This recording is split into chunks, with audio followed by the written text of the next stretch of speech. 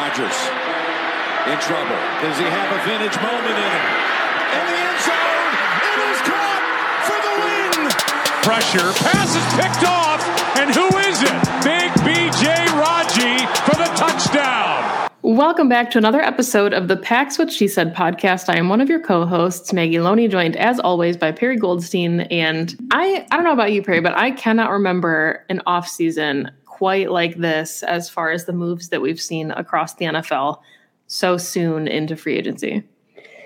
Yeah, it's like a mass exodus of the NFC to the AFC right now. Every offseason has its craziness. I just don't remember a time where it's back to back like it is this season, where it's not even like one news cycle doesn't even last a day anymore. So lots to talk about. Yeah. And, if you podcast once a week, like we do here on Pack's What She Said, it makes it pretty overwhelming to try and get all of the news tidbits into one episode because, as we saw last week, sometimes you record a full episode and then the news drops right after you're done recording and your entire episode is obsolete. So let's talk about the moves the Packers have made first, and then we can maybe look at the rest of the NFC. So obviously the biggest domino to fall was that Aaron Rodgers returned to the Packers. Then the next biggest domino to fall was that Davante Adams was traded to the Raiders. But then that gave the Packers enough money to sign Devondre Campbell and Rasul Douglas and bring back Robert Tonyan. So how you feel about that? I feel great about it. We've gone over the Davante Adams stuff. There's no reason to rehash it. I think depending on obviously who they replace in the wide receiver room, it's going to be, we're going to look back on this very differently than the way we feel right now. But we did, like you said, re-sign two key starters on defense, and Robert Tonyan, who I think became a little bit more affordable because, unfortunately, of his injury. But we got the numbers today, actually, that he's signing. It's basically like a signing bonus of $1 million, a base salary of a little over $1 million, and then he's got some roster bonus, workout bonuses, and then an additional $1.75 million in incentives around playing time, Pro Bowl, things like that. So it's an incredibly friendly deal for a player that, when healthy, is super productive for the Packers, and probably without this ACL injury would have gone on into free agency and made at least $10 million a year. So good for the Packers. I'm obviously glad to keep him around. Hope that the player is able to bounce back and be who he's been. And then we'll see what happens, in a year. Yeah. And, Twitter was kind of interesting when it came down to the Tonyan signing and, what people thought about it, if he moved the needle at all for the Packers offense. And I feel like he does. And I think at this point, without Devontae, there's a need for Rodgers to have a comfort with those guys in the room. So obviously Big Dog is still kind of a missing piece. We don't know if he'll be back, but Tonyan coming back, I think, is huge because he's one of the few guys that Aaron Rodgers has a really good rapport with outside of Randall Cobb and Allen Lazard coming back. There's not too many guys in the room that are super familiar with Rodgers. So, and then, we just saw MVS sign today with the Chiefs for $10 million a year. So he's now out of the NFC as well. But the market is starting to cool down, I guess, from that perspective, as far as like what talent can be still brought to the team. But it sounds like, and, take all these rumors with a grain of salt, that the Packers may or may not be in the mix or in trade conversations to find a wide receiver that way. So is there anyone that you specifically would have your eye on when it comes to trade bait, or are you more kind of concerned with the draft at this point? I'd say I'm 75% draft, 25% trade. I like that the Packers have this much draft capital. I think wide receivers in their rookie seasons are starting to make more impact than they used to. It doesn't take as much development, and there are plenty of pretty NFL ready players that the Packers can take with either their first two picks. Honestly, any of their first four picks. I still am of the belief that there needs to be some kind of vet in the room. Obviously, they do have Randall Cobb. Maybe Allen Lazard falls under that, but I think it'd be fun to have, a guy like Tyler Lockett has been thrown around. I don't think the Seahawks are going to give him up. I also think Tyler Lockett, mainly, he's smaller. He plays from the slot. I don't think he actually fits, but his name in more of a a guy who's been in the league for quite some time. If the Packers could go out to Washington or the Steelers and try to get like a Terry McLaurin or a Chase Claypool, that would be ideal because they're still really young. They've proven that they're talented and the Packers could have plenty of time with them. I just highly doubt that any team is going to give up a player like that right now. I just don't see a world where that happens. I think DK Metcalf has been thrown around a bunch. Personally, I could do without the attitude, but I also think it'd be really fun to watch Mercedes Lewis like bop him on the head if any shenanigans arise. And obviously a player like DK Metcalf would immediately improve your wide receiver room. But there's nobody out there that I'm screaming, banging the table for. What are your thoughts on the trade? Yeah, I really like your point about, us seeing now young wide receivers make a larger impact. Justin Jefferson and Jamar Chase are obviously two really good examples of that, being young guys that can come in. And I think that's what makes the conversation around wide receivers so fascinating is we've never really had to see Aaron Rodgers try to acclimate quickly with a rookie. Jordy Nelson didn't come in and like blow the doors off the offense his first year. Devontae took a while to acclimate. So it is kind of interesting to think about like, hey, if the Packers do invest one of those first 4 picks in a wide receiver, whether it's Olave or Watson or one of the other fan favorites, what does that look like in the Packers offense? And is Aaron Rodgers capable of integrating them into the offense the way that we would see, the Vikings with Jefferson or the Bengals with Chase do that?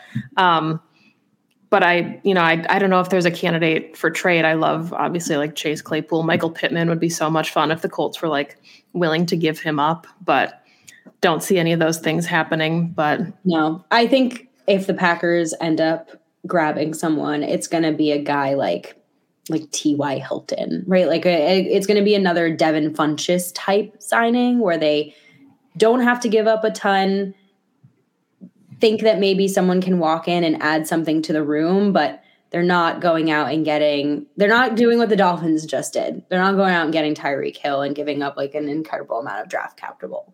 I think and it's very unlike them, right, to rely on the draft for this position group. It's very unlike them. The Packers haven't the last time they drafted a wide receiver high enough up was Devontae Adams, right? So yeah, I'm waiting for them to bring in like Tajay Sharp, who knew Matt LaFleur in Tennessee, and just have Packers Twitter completely explode because, well, they signed a vet wide receiver and he knows Matt LaFleur, but it's not like the splash, right? The Packers didn't get Juju or somebody else, but something they did do that, I want your thoughts on because this did happen after we recorded last week. We talked about wide receivers and the way that they acclimate into the NFL fresh out of college. One position that has a steeper learning curve to me to at least be useful in the first couple seasons is defensive line. And we did see the Packers go get Jaron Reed, who was most recently with Seattle and the Chiefs. Not a great year with the Chiefs, but, just a season removed from 10 plus sacks. So What were your thoughts when you saw that come out? I like the idea of getting Kenny some help. Again, love the idea of bringing in a vet. I did see somewhere, I want to give the credit to Jacob Morley, that some of the reason why people think that Reed didn't have a great season with the Chiefs was because they just weren't using him in like the right way, right? And the Packers have a completely opposite defensive front than the Chiefs do, where, Kenny's your main nose, and then you have Preston and Rashawn on the edge, and then, a rotating like kind of fourth guy in there. And I think it was said that he'll likely be more successful because he's going to now be also in a front, like with Kenny Clark getting double teamed and some really good edge rushers on the edge. So I'm excited to see it. I think a lot of Packers fans have been clamoring for somebody on the other side of Kenny Clark to give him some help. So hopefully that's who Reed can be. I'd still love to see the Packers take a defensive lineman and or an edge rusher high in the draft. I think it's likely something they do because they view that as a premium position, but love it. Yeah. Yeah, I misspoke when I said he was 1 year removed from 10 plus sacks. That was his 2018 season. And, by all accounts, he's been a super healthy player too, which I think is important when you play defensive line, because we've seen, Kenny struggle with injuries. He, of course, missed some games due to a suspension during the 2019 season. But by all accounts, I mean, he's got 24 and a half sacks to his career right now, and he's a better talent than what we've seen the Packers have next to Kenny Clark in quite a while. So curious, what that does, or if that moves that needle much for the defense, because I think arguably defensive line was really the only gaping hole that they had left to kind of patch up going into the draft process. Definitely. So let's flip then and talk about the NFC, and as you put it, the mass exodus of talent leaving the NFC. Obviously, Tom Brady returned to the Buccaneers, unretired like we all thought that he would, after realizing that being a parent is hard, and he didn't want to be home all day with his family. That's, obviously not reported, but we can read between the lines, Tom. But yeah, the NFC is pretty much wide open now. All of the young ascending talent has kind of shifted to the AFC at this point. So what do you think? How do you feel about the Packers even without Devontae? It's so crazy. I still think the Packers, as the roster stands right now, are third best in the NFC, with the Rams and the Bucs being ahead of them, just simply because we don't know who Rodgers is going to be throwing the ball to yet. Now, granted, as soon as we do know that, they're right back into contention. We did see a old friend join now a foe in Za'Darius Smith going to the Minnesota Vikings. So granted that Z bounces back from his injury, which I hope that he does, because I never wish a back injury on anyone.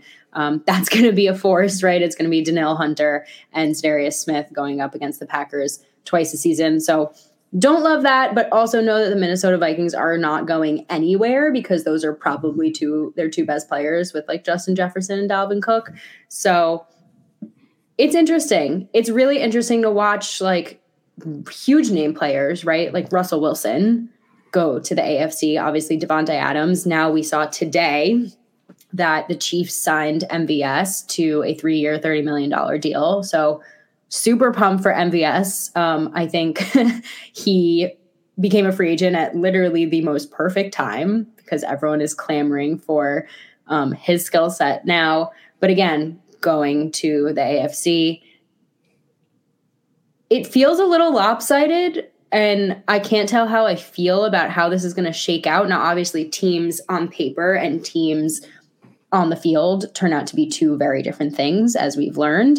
But it does feel like the AFC is going to be the harder conference, and probably a little bit more battle tested than the NFC will next season, depending again on the schedule. So I think whoever comes out on top in the AFC is going to have to be incredibly gritty. Yeah, I think it was Tim Backus on Twitter that made a comment that, we're going to see maybe some not very good NFC teams squeak in as wild cards, and there's going to be some really good AFC teams that could beat up probably anybody in the NFC that don't even make the playoffs. So it is a really interesting dynamic. But, by that same token, there are going to be some NFC teams that are getting healthier this year, like the 49ers, really good example of that, and, could make a push. That said, I still think the Packers, even with, the unfortunate addition to the Vikings of Za'Darius Smith, I still think that the NFC North is the Packers to lose. I don't know if the 1 seed is at this point, but I do think that maybe that's a good thing for them. Maybe they got to get on the road a little bit. I also agree the NFC North is wide open. I think even if Justin Fields takes a giant leap forward, the Packers still have Aaron Rodgers. I mean, Kirk Cousins even said it on a podcast the other day, right? He was interviewed and he was saying, as long as Aaron Rodgers is at the end of that cul-de-sac, I don't like how friendly this neighborhood is. And he's right. Aaron Rodgers dragged like Jared Abbrederis and Jeff Janis to a divisional round game where he like almost won, right? Like that guy is magic. But yeah, I think it is interesting that the opponents that the Packers likely need to beat again on a path to the Super Bowl are the same as this past season. Rams, Bucks, 49ers. They're going to be the same. Maybe someone will pop up throughout the season that is a surprise kind of dark horse team. I just can't tell who that would be yet. But it's true. There's going to be teams that fall in third in their division in the AFC that could probably beat divisional winners in the NFC. Yeah, and I think kind of the craziest part about all of this too is that if you look at, I have the Spotrac list up right now of the best remaining free agents, and there's a lot of really good players that still need to find homes in the NFL at this point. Obviously, Julio Jones tops the list. Guys like Bobby Wagner, Tyrann Mathieu. Didn't the Rams just sign Bobby Wagner? Oh, yeah, the Rams are loading up again. Sources say 6-time All-Pro linebacker Bobby Wagner is visiting them, and there's mutual interest in doing a deal. Okay, sorry. They didn't sign him, but he visited the Rams. Yeah, I mean, that's what's so interesting. Stephon Gilmore, has a market right now. Akeem Hicks is still out there. J.C. Treader, one of the better centers in the NFL. So not necessarily all players that the Packers would be interested in, but I guess I don't really remember an offseason feeling like there was still such like a depth of high-end talent available a full week and a half after free agency opened. It feels like the bigger moves are kind of coming in spurts instead of all the action happening during the tampering window before things even start. I think this offseason has shown us where teams stand on certain positions. So we've seen like a lot of, obviously quarterback will always be premium, a lot of wide receiver movement, but we haven't seen a lot. There's still a dozen of top cornerbacks available. Like we saw JC Jackson signed, you said Stephon Gilmore, but there's a number still that don't have contracts as of March 23rd, right? Joe Hayden, Patrick Peterson, Jason Verrett, Kyle Fuller, Xavier Rhodes. And granted, some of those are older guys, and it is a little bit more difficult to take a flyer, sign a contract for an older corner. It's just a young athletic position, but those are pretty decent household names that still don't have homes that anybody could go out and probably sign for pretty cheap at this point. Yeah. And I think, the price tag is such an interesting element too, because we're looking at this year specifically more than maybe what we've seen in the past, contracts that are including voidable years and a lot of upfront guaranteed money and just the structuring that we've never seen or that we've only started to see the last couple seasons. And even the value that teams are prioritizing, the DeAndre Hopkins trade last year or 2 years ago at this point, however long ago it was, the Hopkins trade that lit the NFL on fire. And then the Davante Adams trade for a couple picks to get teams beyond or under the cap. And a couple days later, there goes Tyreek Hill to the Dolphins because the Chiefs need to recoup some picks because they're in a tough cap situation with what they're paying guys like Mahomes. So it does get really interesting where teams have to prioritize their money and which pieces become expendable. I guess it's kind of like an interesting lesson on if you are a draft and develop team, what are you comfortable developing and what are you comfortable paying the premium prices for because you don't know that you can find that talent. Wow. That's such an interesting point. And there are some teams that are really good at drafting and developing certain positions and not others. Like when I think of the Steelers, I think about how good they are at finding wide receivers in the draft. Why would they ever go out and sign a free agent? They know that they're going to be able to pick someone up, right? But there are other teams that just don't do that as well. Now I'm trying to think about what the Packers do well. I guess Goots picked some pretty good corners over his time. Offensive lineman is typically there. Yeah. Finding those gems at quarterback. We'll have to see what Jordan Love's got, but they got a good track record there too, trading for them and letting them fall in the draft. Yeah. It is interesting though, because, you and I said, I got to stop saying the word interesting, but it's tricky when you think about what we thought we knew about Davante and that the Packers would never let him go as a future Hall of Famer kind of candidate, somebody that they developed, and then he ends up being traded. So, it doesn't always work out where the teams are able to retain those homegrown talents. Sometimes they almost outgrow their market. But yeah, the Packers have a pretty good track record of offering those third contracts to the players that they have drafted and been able to develop long-term. Yeah. The more I've sat on the Davante situation, the more I feel like it ended up being a very fair trade. I agree. I think it was clear. I think what gets me as a fan is that I don't love hearing that a player is unhappy with the team that you root for. So if you remove that from the equation, he gets to go play with Derek Carr. He gets to go home. He's getting a massive amount of money. He seems to be incredibly happy to be in the place where he wanted to go, right? The Packers traded him to the team he wanted to go play for, which is, I think, a very respectful decision. And they got a decent amount of picks back. Would have loved the Tyreek Hill haul. Could have cooped a fourth and a sixth.